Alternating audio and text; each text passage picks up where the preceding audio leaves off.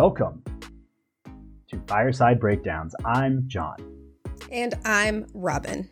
On this show, we break down some of the most controversial, complex, and even polarizing topics facing our society. We use honest, good faith analysis, backed by research, to form our conclusions. We promise to skew our bias toward what can be factually supported, and to make it clear when we're giving you our opinion versus speaking about actual research. We're human. We have blind spots and biases, and they will show up sometimes, but the goal of this show isn't to convince you to see things our way.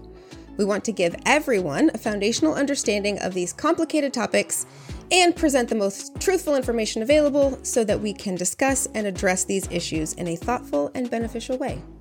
We talk about some pretty heavy stuff on the show, and we tackle topics that might feel polarizing. But we do that because we have an important goal in mind.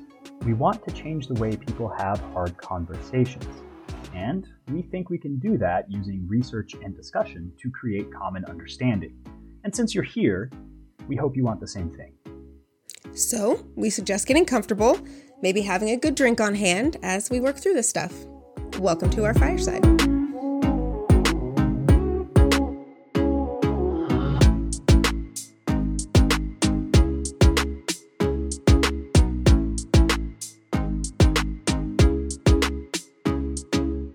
Okay, well, welcome back to this week's episode of Fireside Breakdowns, in which I forced John to play my favorite game show. He's been very busy with work this week, so I took the lead on this episode, and I decided yesterday that I was going to turn this into an episode of Jeopardy! Minus the buzzers and any actual money, of course. Yeah, we would have to have money to spend. Our plan for this episode was to do a little discussion on a few concepts and terms we've seen in the news this week, and they don't often get explained. They're kind of just thrown around, and everyone listening or reading is expected to know what they mean or put it together using context. So we wanted to explain what each one means and give some reference points about why it's important to current events. Exactly. But then I got to thinking, what was my favorite way to learn new concepts and test my knowledge in school? And that was with a rousing game of Jeopardy! Of course, I dominated the classroom because I am a complete nerd. It is no secret that trivia is my sport of choice. I have a favorite Jeopardy! Champion, and I always have very strong feelings about contestants' choices during daily doubles. And I'm in charge this week. So, the category is in the news. Why don't you go ahead and choose a question? I will choose a question. I would also like to point out that pretending that you're not in charge every week is a little bit misleading, ma'am. Okay, but I was in charge this week. You were super I was in the charge this whole week. boss. The whole boss. So, the whole enchilada. The whole All enchilada. right. In the news for 200, please. Okay. This is an unofficial name for the short legislative period that takes place after midterm elections, but before the new congressional session begins in January. Boop-a-doop-a-doop. What is lame duck? That is correct. The term lame duck goes back to the colonial era when it was used to refer to failing traders and businessmen who were unable to fund their enterprises and pay their shipping costs. They were said to be limping along financially like a wounded duck. Grim, yes. What? Yes. They're still going, but there's not a whole lot happening there. And then in the 1830s, folks began using it to refer to politicians whose termination date was already established. So they're still in office, but we know they're on their way out. Now it just kind of seems like an accurate representation of what can generally be accomplished while everyone waits for the clock to wind down on a session. Yeah, I hadn't actually really thought about the fact that we called it a lame duck. And even when you were explaining it, I was like, oh yeah, it's lame duck totally makes sense. But when you explained it, now I'm like, well, how many limping ducks did people see to make it to make it a common enough occurrence that you could reference it? I feel like people have probably seen far more limping dogs or limping horses or limping cows. Right? It makes me think like, I mean, because I know that like duck hunting was a kind of a thing, you know, that's one way that they got game. And it just made me think like, oh, their guns were not very accurate. They probably wounded a lot more animals than they killed. Maybe. Anyway, so in this year, right now, 2022, from basically right now when this comes out, it will be November 21st to when the new Congress is sworn in early next year. This is basically the last chance for Democrats to try to move policy through while they hold majorities in both the House and the Senate. And it may be difficult to actually get legislation passed after that point next year. Many members of Congress are not present because of holiday commitments, because they happen to be human beings like the rest of us. Right. And because of coming changes to the composition of the House, there's much less incentive for Republicans to compromise with Democrats. They can just kind of wait it out, and then they're the party in charge. But Democrats aren't giving up yet. There are a few issues on the list for consideration this session, and they may actually achieve their goals before the year is up. Right. One of those goals that they have is to pass some essential spending bills. Because Republicans will likely take control of the House in January, Democrats are eager to create robust omnibus spending packages now. They also need to at least broach the subject of raising the debt ceiling, and they must pass the National Defense Authorization Act, which funds national defense spending, which is a lot more complicated than I think I realized. And then, so because they need to pass that one specifically, and because they really do want to raise the debt ceiling, that could result in some conflict and some compromise. We're dealing with lag issues, by the way. Yeah, clearly. And defense spending, especially right now, is particularly contentious with the ongoing, we'll call it a war in Ukraine, crisis there. So that one, I'm paying some pretty close attention to that. Another thing that they really want to focus on is the Respect for Marriage Act. This legislation, which would provide federal protection for same-sex and interracial marriages, earned the backing of 12 Republican senators, along with the 50 Democrats, and has moved to the next stage of the legislative process, which means that it has to go to the House. Again, compromises were necessary, but it's one step closer to law. This is a big deal and a perfect illustration, actually, of why Democrats haven't been able to put more legislation through, even though they technically controlled both the House and the Senate. If you'll recall, it takes on paper a majority to pass legislation, but it takes 60 senators to get the legislation in front of the Senate for a vote to pass it. So you need those 10 extra people, in this case it would be 10 Republicans, to say, yeah, we're going to go ahead and allow a vote on it. And oftentimes, not always, and it's not super rare either, they'll allow a vote on it, but they're not going to vote for it. So even though on paper you need 50 votes to pass something, in practice you need 60 yeses to get something passed. And I just wanted to hit that again because a lot of people I've seen and talked to, especially in the last 2 years, but even now, have been like, well, the Democrats control everything. Why aren't they passing legislation? It just shows that they can't legislate. They can't be in charge. And it's like, well, no, they still have to compromise with the party that has explicitly stated that they want to obstruct as much as they can. Exactly. And, when you have smaller majorities, every person carries a lot more weight. I should point out that I said the 50 Democrats.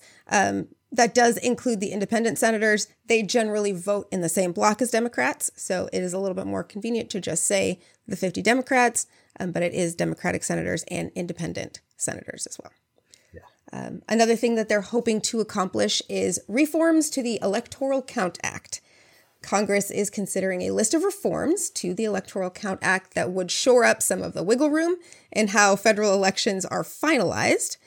So this list of reforms would remove the failed election provision, which basically says if for some reason an election in a state fails, then the governor can submit electors, but it didn't do a very good job of explaining what that failed election criteria would be. And then it also carefully defines what counts as a catastrophic event that would extend an election in a state. It also overtly clarifies that the role of the vice president in the electoral process is to open the electoral votes so that they can be counted. That's like literally it. He doesn't qualify them. He doesn't vet them. He doesn't reject them. He or she, I should say. And then it also would create a deadline by which the executive or governor of each state must certify their slate of electors. So basically, you have to certify the slate of electors by X date. No questions. You might be noticing a theme here that all of these were issues that came up a couple years ago. In that vein, yes, it would also make that governor's certificate conclusive in Congress on January 6th, preventing the presentation of false or alternative electors. Basically, once you approve it, it's done. Case closed. You're not going to, like, anything else is not applicable. Plus, the reforms create an expedited, judicial review process in case a bad faith governor submits electors that counter the popular vote. And as we head into the 2024 election, clearly this is important and we need to get these reforms through. Yes. This one's going to be really interesting to see it get through. There's a House version and there's a Senate version, and they differ on a few things, but these are the things that they both have in common. So hopefully we can see those get taken care of before the end of the year, especially as we welcome more far-right folks to the House of Representatives who would probably oppose putting some of these things in place. They are also hoping to pass more aid for Ukraine, get more funding to fight COVID-19, and renew some expiring tax provisions. You know, just some small stuff. Just some small stuff to get knocked out between now and Christmas. Yeah. And really, because of the holidays, because of everything that's going on, I wouldn't be surprised if practically that meant they had somewhere in the vicinity of like 14 days to actually vote and get this stuff done. 14 to 21, somewhere in there. Just because some senators are going to be gone for certain periods of time that will overlap with others, and it's not like they won't be in session, but there just won't be enough to have cloture. Anyway, wonk stuff. They don't have many days left, no matter how many weeks or how many actual days are on the calendar. Yeah. We'll see. They get better than bankers' hours. Well, they do sometimes. I will say a lot of Congress goes in, sure, at like 9, sometimes 10 o'clock, but they're often there until 9 or 10 o'clock too. So that's fair. Again, I mean, some of them aren't. Not all of them are saints, but it's not as cushy as it seems. That's fair. That is fair. Okay, my turn. My question. I will take in the news for $400. Set by Congress, this dollar figure limits the amount of money the Treasury Department may spend to honor financial commitments previously made by Congress and the President. Be-do-do-do. Robin. What is the debt ceiling? That is correct. We wanted to talk about the debt ceiling this week because it's coming up so frequently in the same context as lame duck, and because we're creeping closer and closer to it as each day passes. So here's what you need to know about the debt ceiling. The Constitution grants Congress the sole authority to borrow on behalf of the United States. And they used to exercise that authority by passing legislation that allowed borrowing for specific purposes and by mandating details like acceptable interest rates, maturities, and the types of financial instruments used. As the United States began taking on more debt, Congress started giving the Treasury Secretary more freedom. laws passed to finance the costs of World War I established the first combined debt limit, or debt ceiling, to cover some spending needs. By 1941, the debt ceiling concept as we know it today had been fully enacted. Right. Okay, and so despite sounding like a limit on the amount of money that the U.S. can borrow, the debt ceiling actually doesn't affect federal spending or the amount of debt that we incur. Instead, it limits how much debt the Treasury can honor. Essentially, if we make financial commitments beyond the debt ceiling, and then Congress doesn't raise the limit so that the Treasury can honor them, then we'll default on those commitments. Currently, that limit is at $31.4 trillion. That's a lot of dollars. Right.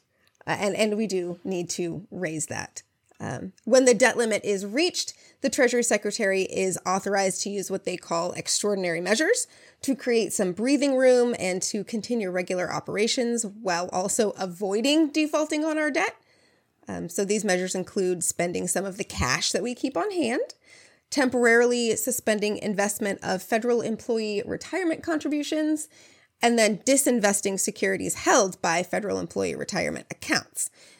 These measures are then all reversed once the debt ceiling is increased, but they are allowed to do those things to keep us afloat.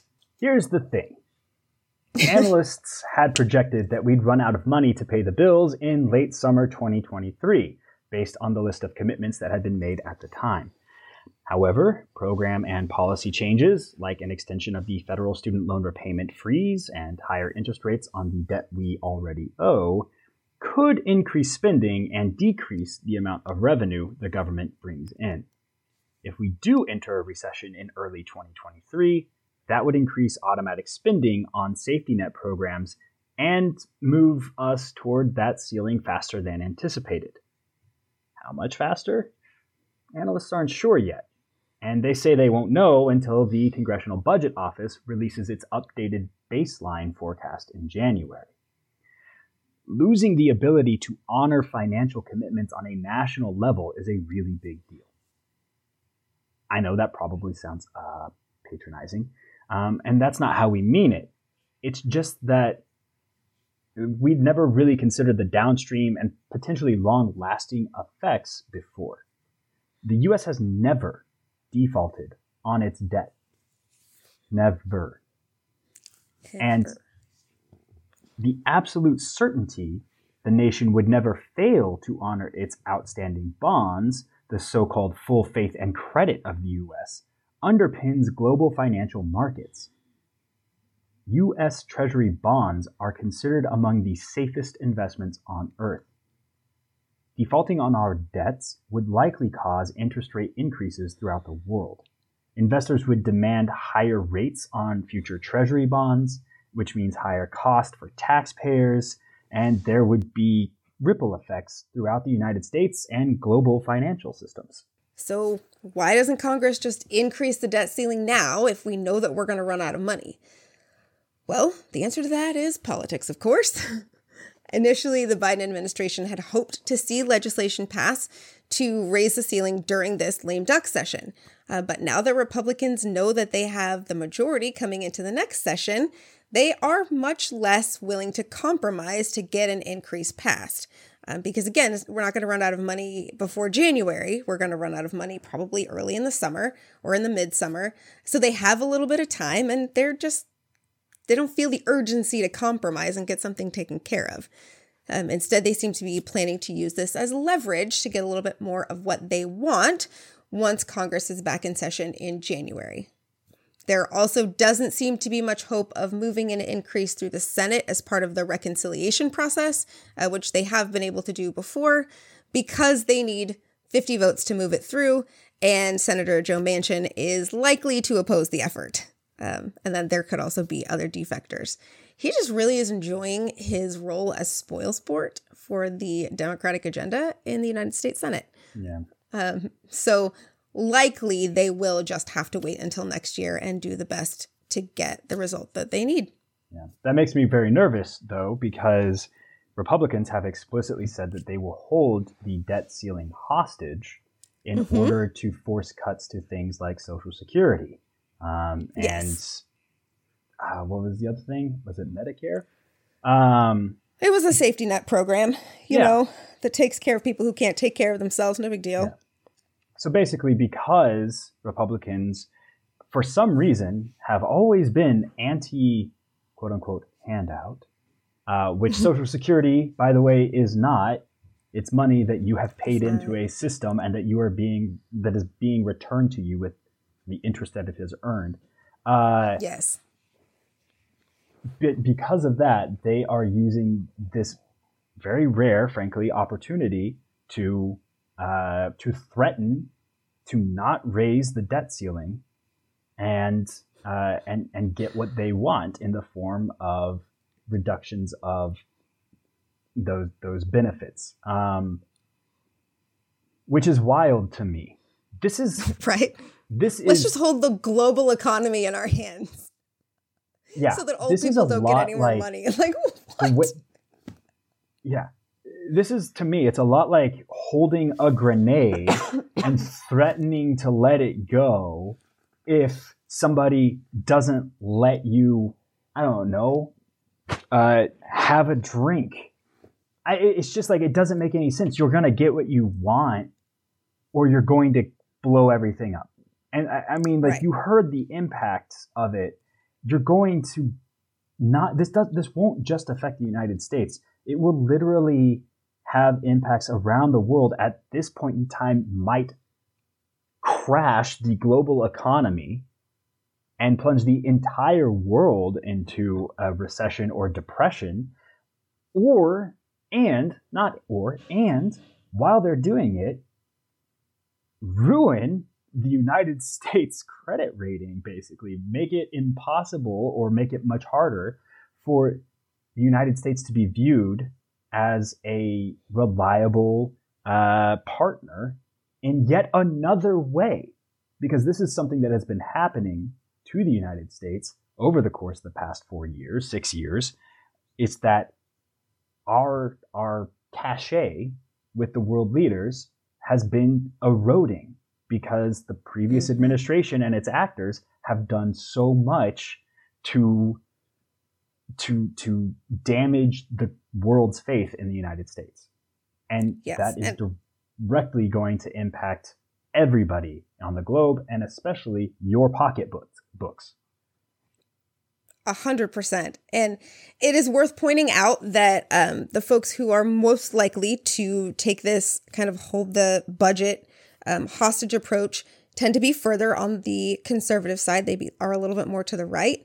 And this approach could actually really backfire on them, much in the same way that this election denial party narrative backfired on them in the midterms. So because taking this kind of action will inevitably cost the United States taxpayer, and because it is kind of a political stunt, if they do this very publicly at the beginning of the next congressional session, they do risk basically pissing off most of America. That's like, listen, the government cannot default on our debt, so just pass the freaking thing and don't hold it hostage. It's like, most of America understands that that's a very unreasonable position to take and a very unreasonable thing to use as a bargaining chip.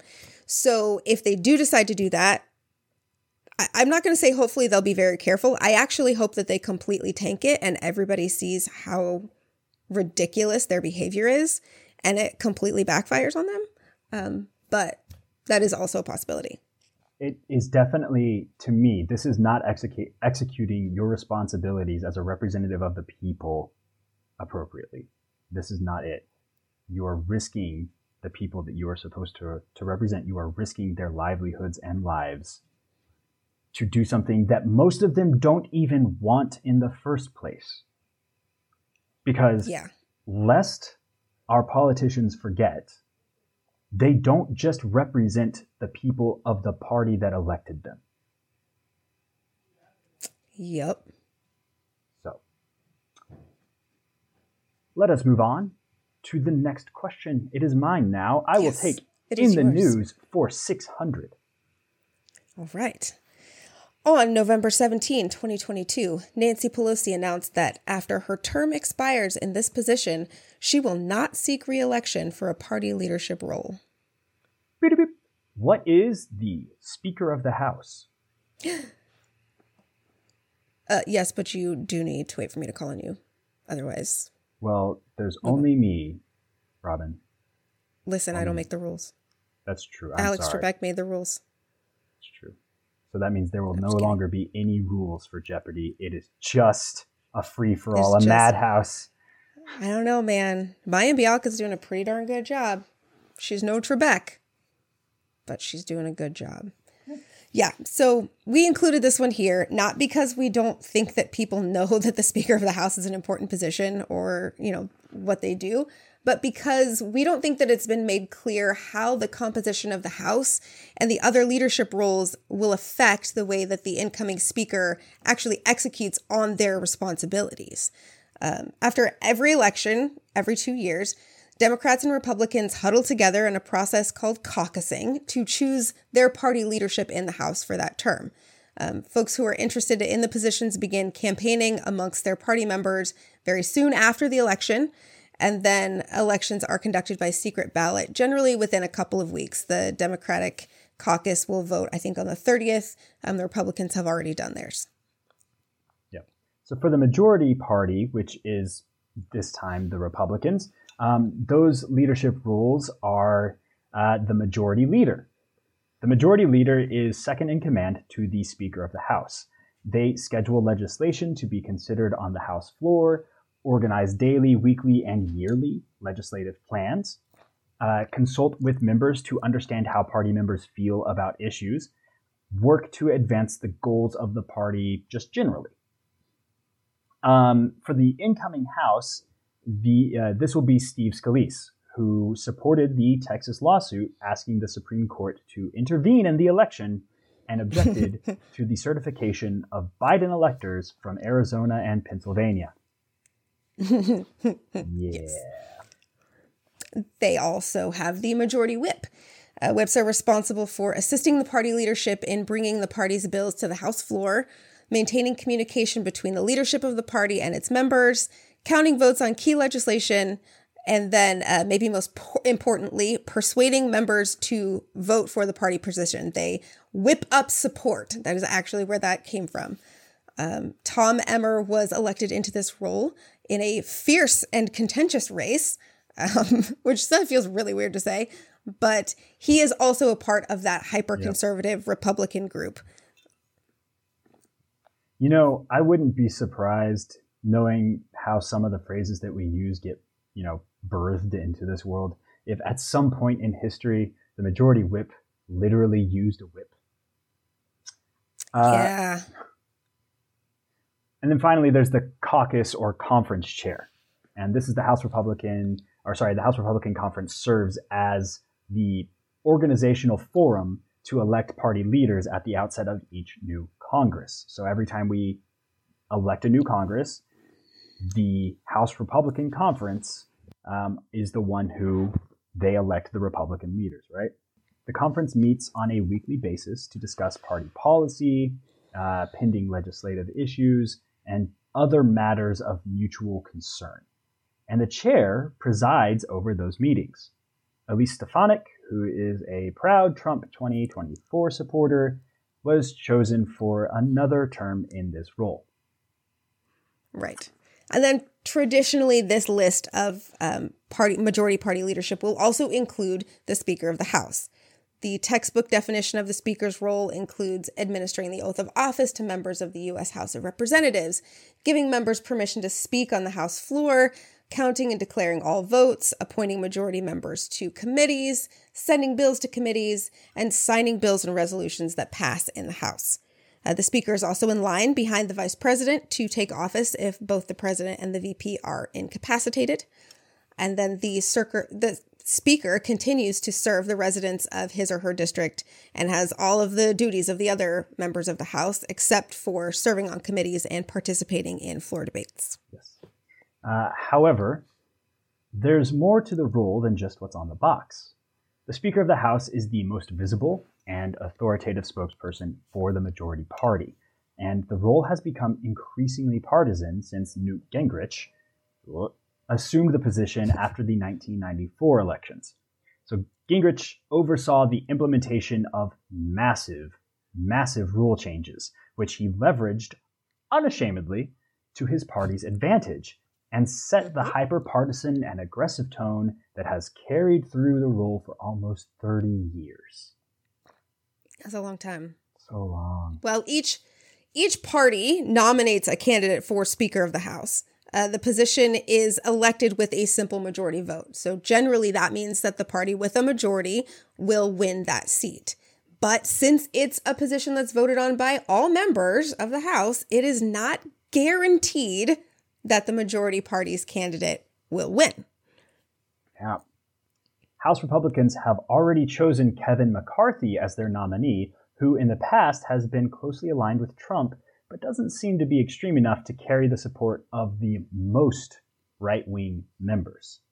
There are concerns that he would be unable to unite the party as they try to advance an agenda and prepare for the 2024 election. The Republican majority is small enough that each party member wields almost outsized power over a piece of legislation's success. If it doesn't satisfy everyone, it's likely not going to get far. And that adds another layer of pressure to the Speaker as they try to make committee assignments and manage business on the floor. Here's the thing. Just like Joe Manchin and Kyrsten Sinema could uphold things in the Senate if they weren't appeased, pretty much, I mean, it is going to be very similar to that in the House. I think they have 222. I think it's 222 to like 214 or something like that. I think I think that's where we are currently. Which is very, very narrow. Now, in the Senate, it sucked for the Democrats, but it was okay because they pretty much knew that it was either going to be Joe Manchin or Kyrsten Sinema, or usually it was both, because neither one of them wanted to be the one who axed a piece of legislation, because that would draw political ire down upon them.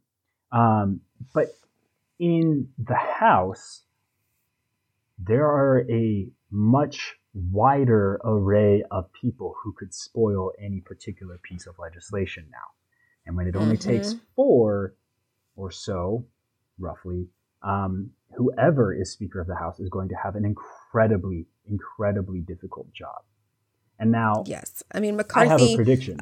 It was actually, what's your prediction? It's okay. I know that things are crazy.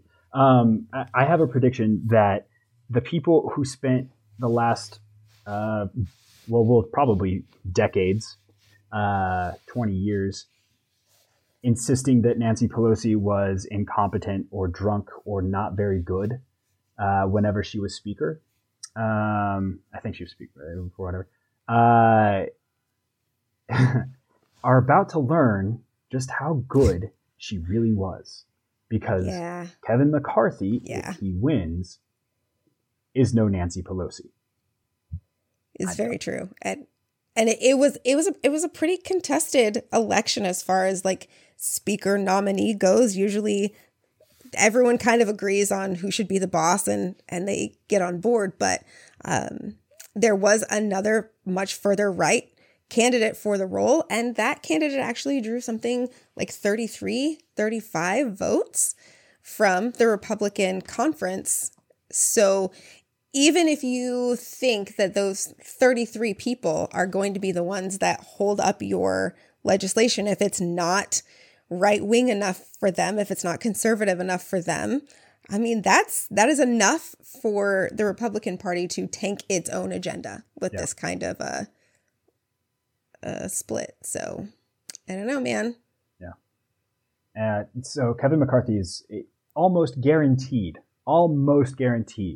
to have to work pretty closely with Democrats to get anything passed. And I would be surprised if we see much more than a handful of pieces of legislation passed through the House on a party line basis at this point. Yeah, it's really going to be an interesting session. I honestly, I think I'll be surprised if we see like one pass through on a party line basis at this point, because if he goes so far right that he's going to alienate, that he's going to appease the extremists, there are a lot of moderates in the Republicans, just like there are a lot of moderates in the Democrats, that just won't go for it, and they'll tank it.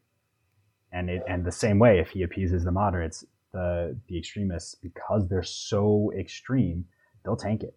There's a much larger gulf between the moderate, at least my perception is there's much wider gulf between the moderate Republicans and the extreme Republicans than there is between the moderate Democrats and the extreme Democrats. Yeah, I agree. I absolutely agree. And my prediction is that we will see just a lot more moderate legislation come out of this Congress than most people on that side of the fence were hoping for. Everyone was looking forward to the opportunity to really advance the agenda. And I don't think that they're going to get that done. Especially because the Democrats are going to hold the Senate. And every piece of legislation that they write will pretty much have to go through the Senate. So, I mean, it'll have to. So, and it's not just, there's a very good possibility that not only will it have to go through the Senate, but that it will have to overcome the Democratic 51 seat majority in the Senate. Yeah. So they'll have to pull 2 senators to make it over, to pass the legislation through the Senate to get to the White House. Yeah. That is going to be stiff. It's going to be very stiff. But honestly, I think that we may see more legislation that represents the average American come out of this Congress than we have in a very long time. Oh, I agree. Because if there's going to be legislation the passed, moderate it will be bloc, more moderate. Yeah. It will represent a bulk of American voters, I think, more so than what we've seen in a long time. So, not necessarily a bad thing. No, not at all. Or at least it has the potential. Is not a bad thing? Yes, tell me. What else? What else is not a bad thing? FiresideBreakdowns.com is a great thing. It is our website. And on that website, you can find every episode of our podcast. You can find show notes for the researched episodes of our podcast. You can find links to our socials, and you can also find links to the most popular platforms on which you can consume our podcast, including YouTube. And you will also find a link to our Patreon account, so that if you enjoy this podcast and listening to us play Jeopardy, you could kick $1 or $2 our way and help us buy a cup of coffee or have something to bargain with during Final Jeopardy. You know.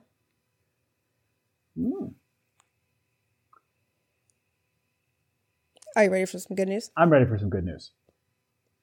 The good news is Attorney General Merrick Garland has appointed special counsel to oversee the criminal investigations into former President Trump.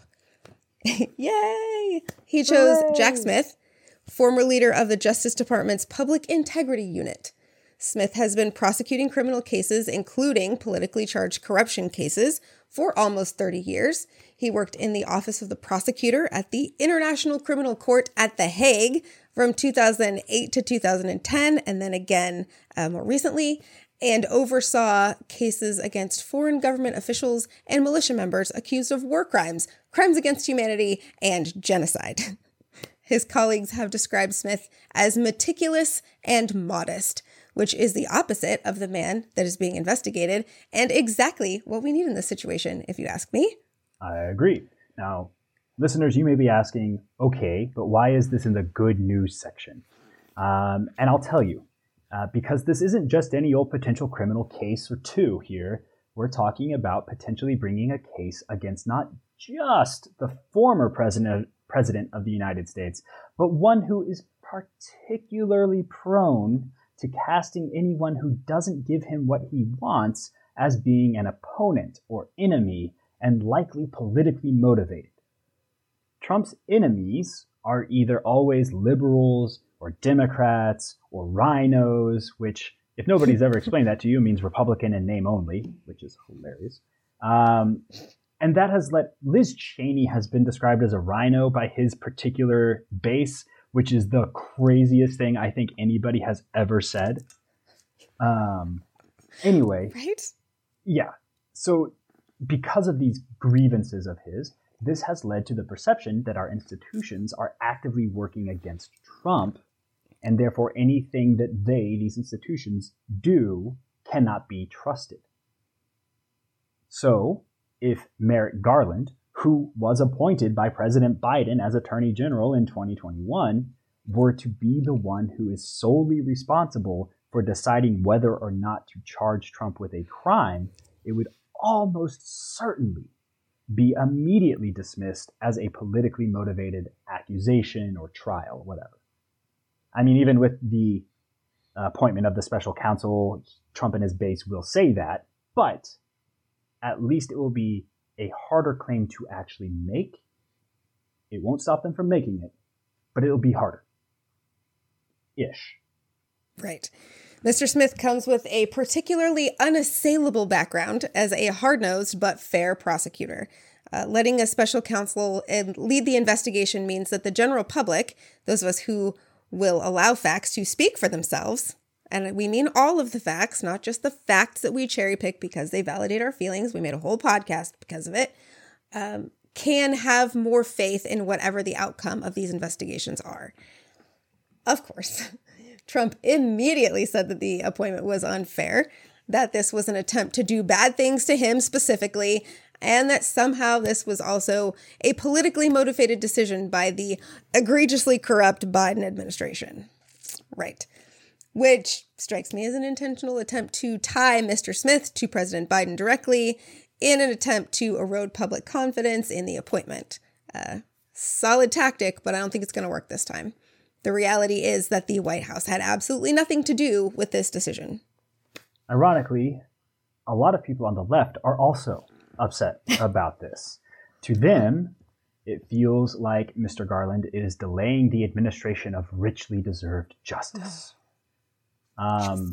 Justice. This seems like it will just slow things down even further. As someone with a master's in criminal justice, who served as federal law enforcement and who really just likes to nerd out on legal podcasts and essays and stuff, allow me to give you something to chew on if you are one of these people. Appointing a special counsel is, in legal terms, a big fucking deal. It's right there in the paper. The term extraordinary gets thrown around a lot in these situations because it is, in fact, extraordinary. And maybe because so much of the last decade has legitimately been extraordinary, the word seems to have lost some meaning, but this really is a big deal. So nothing could be further from the truth that this is going to somehow slow things down or means Merrick Garland isn't taking this seriously or something like that. You do not bring in someone from The Hague, ask them to cease prosecuting war crimes, and make sure everybody knows about it because you're worried that you don't have a case. If anything, seriously, legitimately, based on my education, my training, and my personal experience, this is a signal that things are escalating and the potential charges against Trump are very, very serious. The Department of Justice, therefore, has to take measures above and beyond their usual course of business to ensure that whatever action they take is unassailable as long as you're a good faith actor. They will, I expect, cross every T, dot every I. Their evidence will have evidence. Anything that may be remotely questionable in terms of providence will either be vetted more thoroughly than Justice Ketanji Brown Jackson or simply not be used. The DOJ has exactly one one chance to get this right. Whether they decide to pursue charges or not, they will not be allowed to forget their decision. So this is the right thing to do, and it is a good thing to do, and I am glad that they did it. And I think that's our time today. That is our time. We're going to wrap this one up. We will be back with you hopefully in a week. This one's also questionable with the holidays in there. We'll see. We'll be back as soon as we can, though. Until then, thank you so much for your support. Something that I think we imply, but we don't say explicitly very often. So again, thank you so much for listening, for being here. And please take care of each other.